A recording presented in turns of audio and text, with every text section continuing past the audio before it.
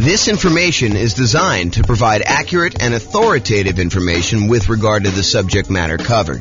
It is offered with the understanding that the presenters are not engaged in rendering legal, accounting, or other professional services.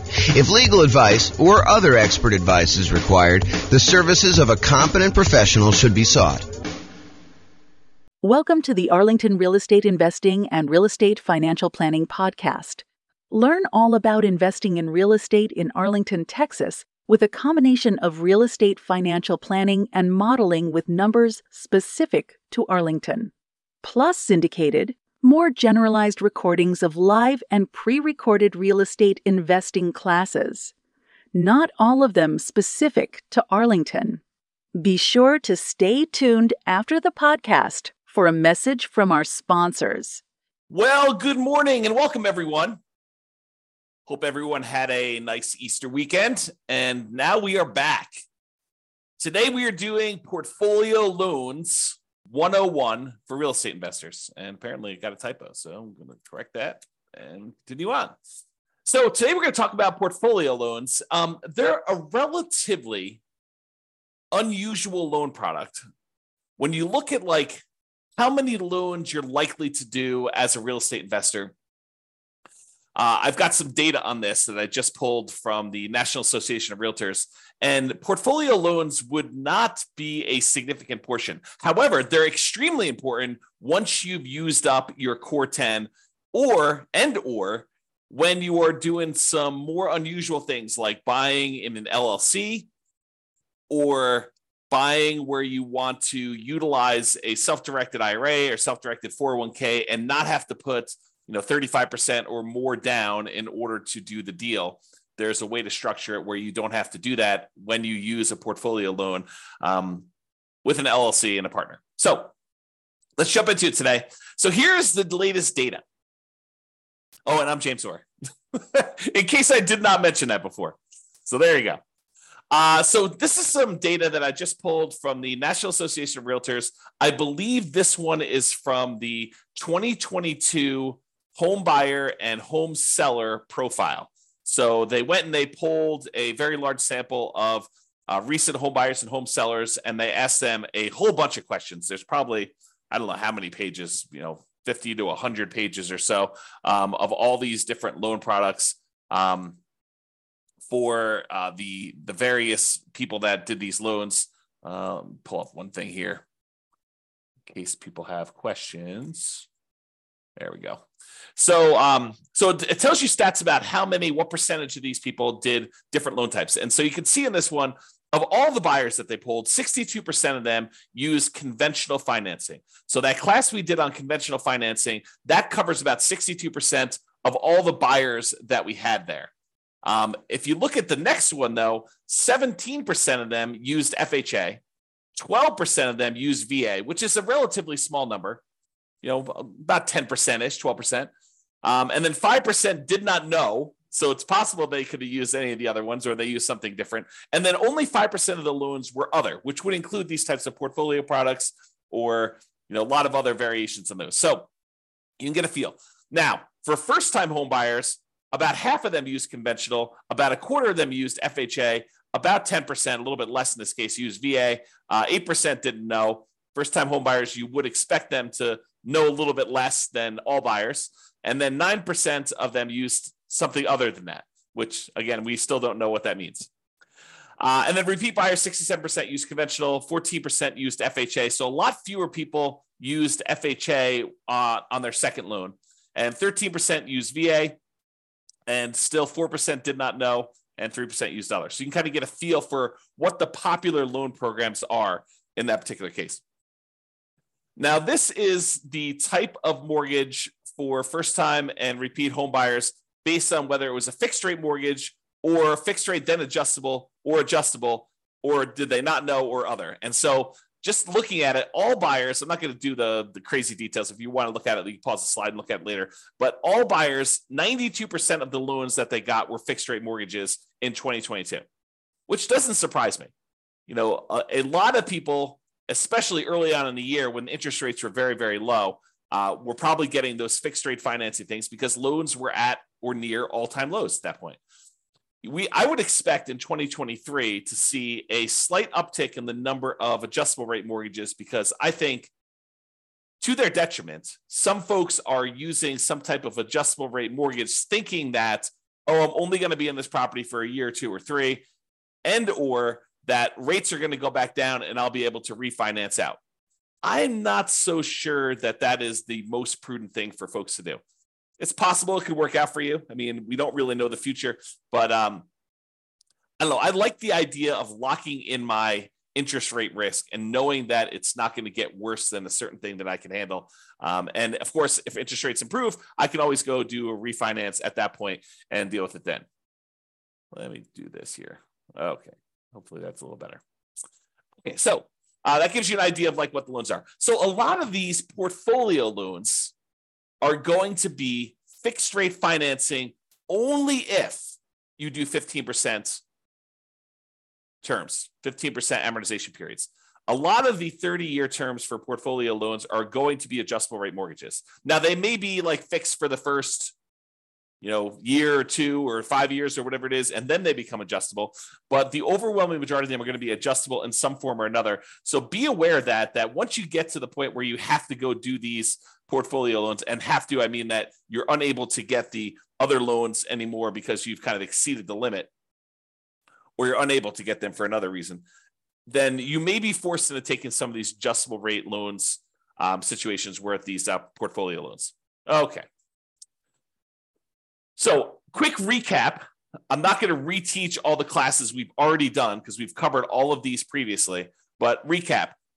Other financing options besides these portfolio loans that we will typically use before we get to the portfolio loan option, although some of them not so much that we would use beforehand, but some of them we definitely do. So the entire creative financing family, the owner financing, wrap financing, loan assumption, the whole rent-to-own, lease option, lease purchase family, the whole agreement for deed, bond for deed, contract for deed, installment land contract family, and then buying properties subject to the existing financing.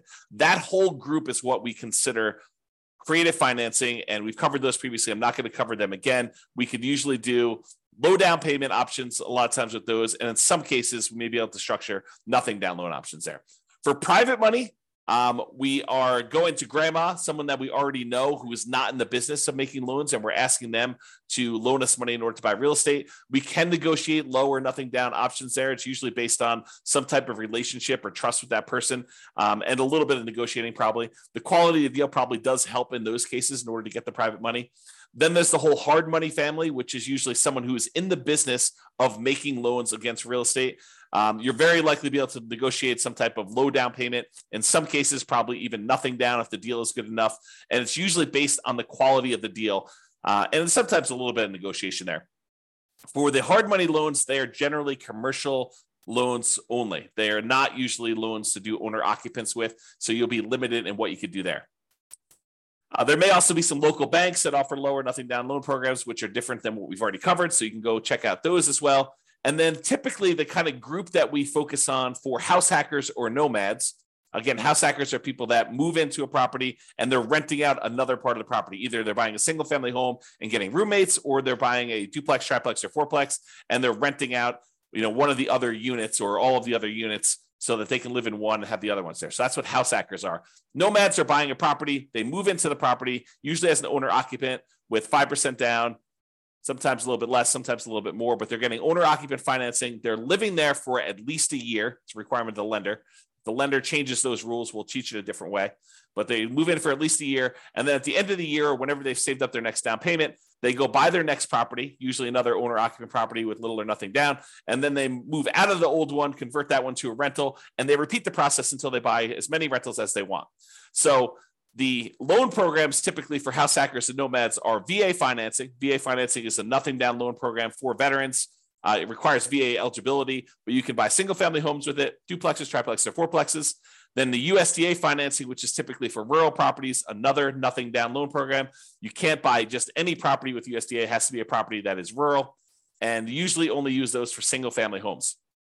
Then there's the FHA financing, which anyone can use.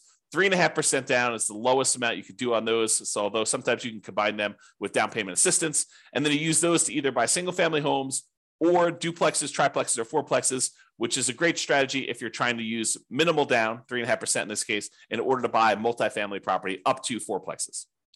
Then finally, conventional loans, 3% down for like the Home Ready or Home Possible, or wherever they call that loan program for the owner occupants on those. Most of the time, though, we're going to be using 5% down conventional loans.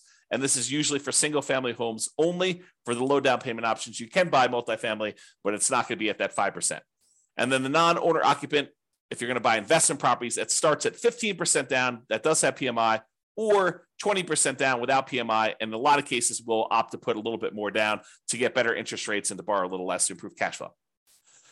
Also, a point that comes up a little bit later here is this up to 10 finance properties per Social Security and tax return when buying non-owner occupant properties.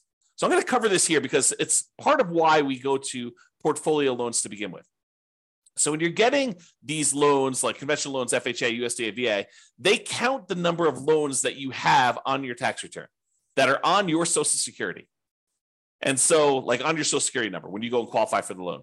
And they say, hey, look, if you have more than 10 loans total, like, I've got a VA property that I first moved into. It's a fourplex. I lived there for a year or two. Then I converted that to a rental. Then I went and I bought another property with an FHA loan. And so I've got, these two loans. I've got two fourplexes that I did that way. Then I bought a whole bunch of conventional properties that I lived in over the years, and I've kept all those. And I bought a few as rentals as well. Now I have 10 loans in my name. A VA loan, a FHA loan, and 8 other conventional loans, some which I moved into and lived there as an owner occupant, some which I bought as a non-owner occupant for investment purposes from the very beginning. And they say, okay, great. You want to go buy another property. You no longer can get conventional financing because you have 10 or more loans in your own name. So now you need to go and get a portfolio loan. And that's what we're talking about. That's why we're talking about portfolio loans, is they are the solution once you get 10 loans in your name, okay? So that's what we're talking about there.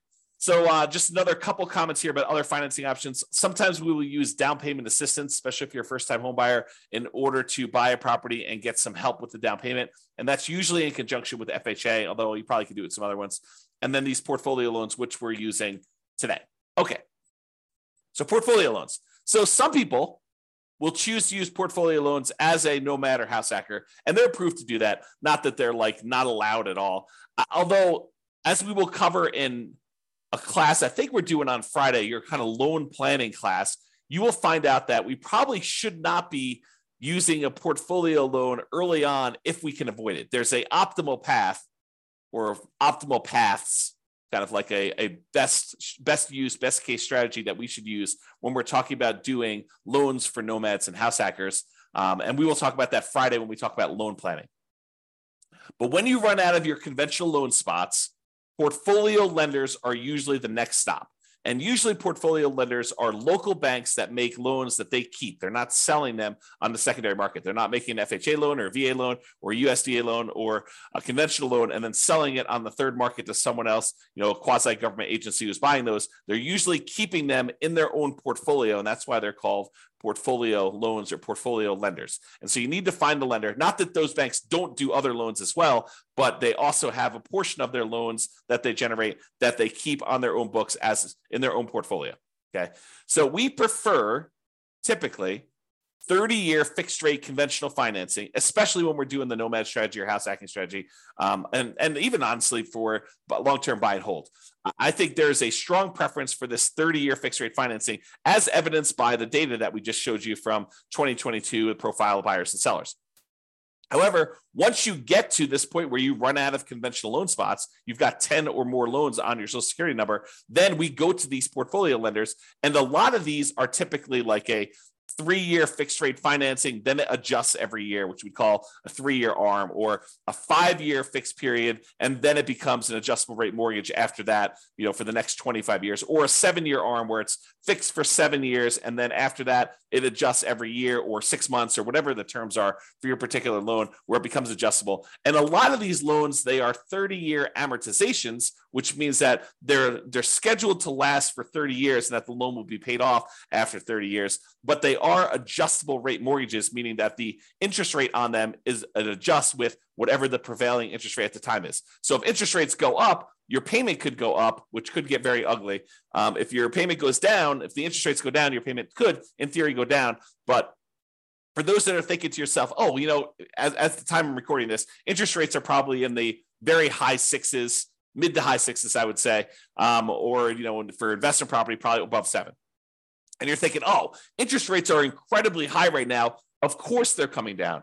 And I will tell you, no, that is not true. It is true that it is possible that interest rates can come down, and it is true that it is possible interest rates could go up. And if you look at it, I did this new tool. I think I called it I don't even remember now. It's kind of like my interest rate meter or something like that. I don't remember what I called it now. But basically, when I looked at, if you put in what your interest rate is today, it told you what percentage of the time the interest rates were above that. And right now, at about this kind of 6 to 7% range, if I remember correctly, we're only about the halfway point. About half the time interest rates were higher than this, and about half the time interest rates were lower than this. So this is not an exceptionally high interest rate. In terms of recent time, it seems exceptionally high because we've been in a period of very, very low interest rates historically. But that doesn't mean that 7 is high. It seems really high compared to 2 or 3, which is what we were getting before, but it can and has gone up to 8, 9, 10, 11, 12, 13, 14, 15, 16, 17, 18%. So if you think that this is really, really high, you could be in for a shock if something were to happen in our economy where the Fed would continue to increase rates and the rates on mortgages would continue to go up. And we don't know if that is their plan. There's lots of speculation out there. There's some people that believe that the Fed's going to lower rates, and some people believe that they're going to keep them where they are. And if we end up with some other new crisis or inflation is not under control, who's to say that the Fed will not continue to raise rates? Okay, that's one of the tools they use to control the economy. And so it's possible that could happen there. All right. There is no hard limit on the number of portfolio loans that you can get, but you still need to be able to qualify for these loans. They have the traditional, debt to income or debt service coverage ratio qualifications that they have. They want to see how your overall portfolio looks. A lot of times their underwriting is heavily dependent on your debt service coverage ratio, although every lender is a little bit different, but I've seen that to be the case for most of the time. They can have very fast underwriting. Sometimes you can get approval in less than 24 hours. I will tell you, the more complex your situation is, which tends to be what's going on once you get to the point with portfolio lenders, is you tend to have a relatively complicated situation because otherwise you, in most cases, would go and get conventional 30-year fixed rate financing. So a lot of times when you get to the point where you're using portfolio loans, you have a very complicated situation.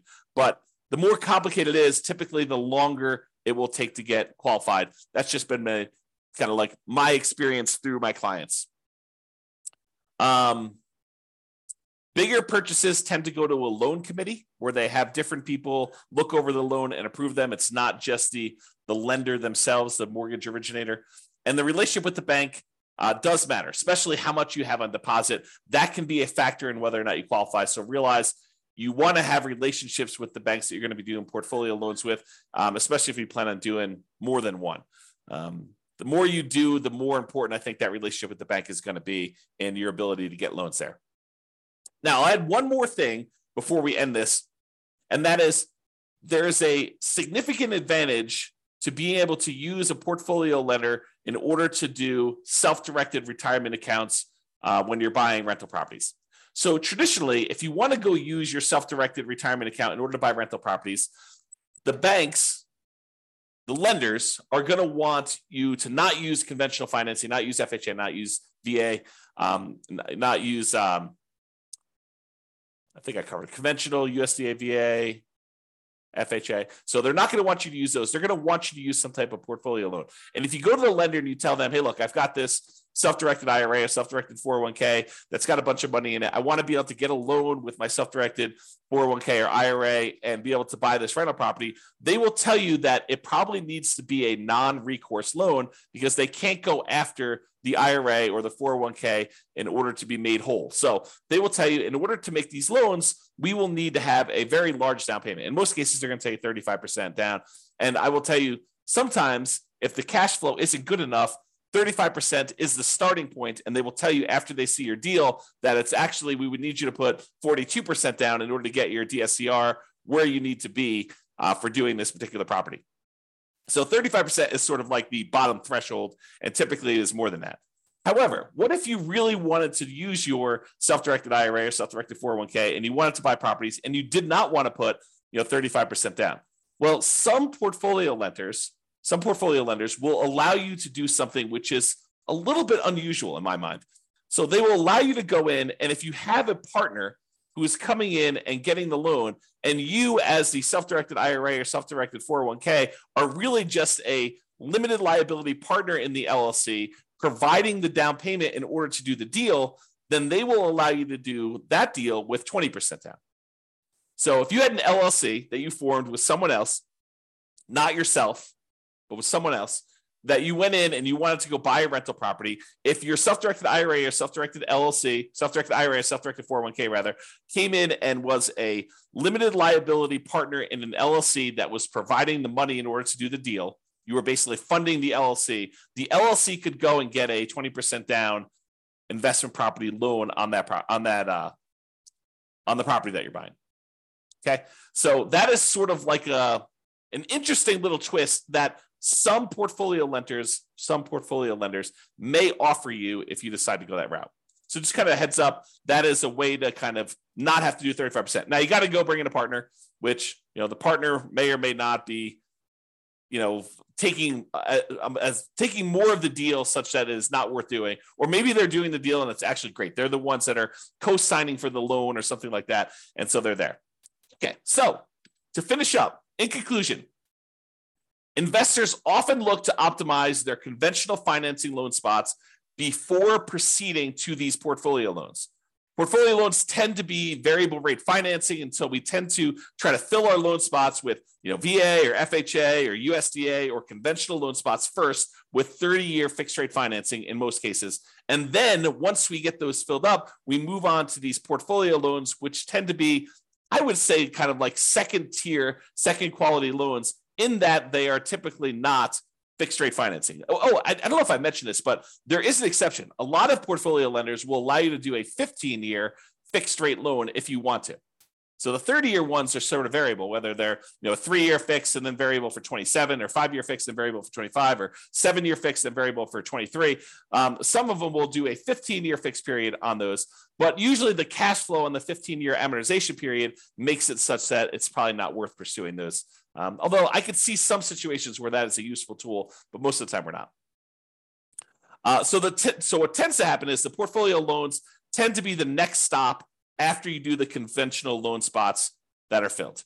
And then there may be other reasons like partnerships where you're buying an LLC where portfolio loans make a lot of sense before loan spots are filled. So for example, if you're going and you're buying with, you and 2 other partners, or you and another partner, and, one of you guys is actually getting the loan and signing as the kind of the loan partner on that, and you're providing just the down payment, and buying in an LLC in that format with a portfolio loan can make a lot of sense. Although there's still going to be some type of variable loan unless you do a 15-year loan on that. All right. So that's all I got on the portfolio loans. Awesome, everybody. Well, hope you have a great day. Thank you so much. We will talk to you for the next class. Bye-bye for now. With home prices up, mortgage interest rates up, and rents up, but not quite enough to counteract the higher prices and interest rates, cash flow on rental properties in Arlington is harder than ever. Book a call with the Real Estate Financial Planner to apply our proprietary 88 strategies to improve cash flow on your rental. See the show notes for a link to schedule your call and improve your cash flow today. If you're a real estate agent, lender, or professional in Arlington that wants to help our real estate investor listeners, consider reaching out to learn about collaboration opportunities with this podcast. We'd love to add more value to our listeners by having you assist our investors buy, sell, and finance their real estate investments. See the show notes to schedule a call to discuss collaboration opportunities.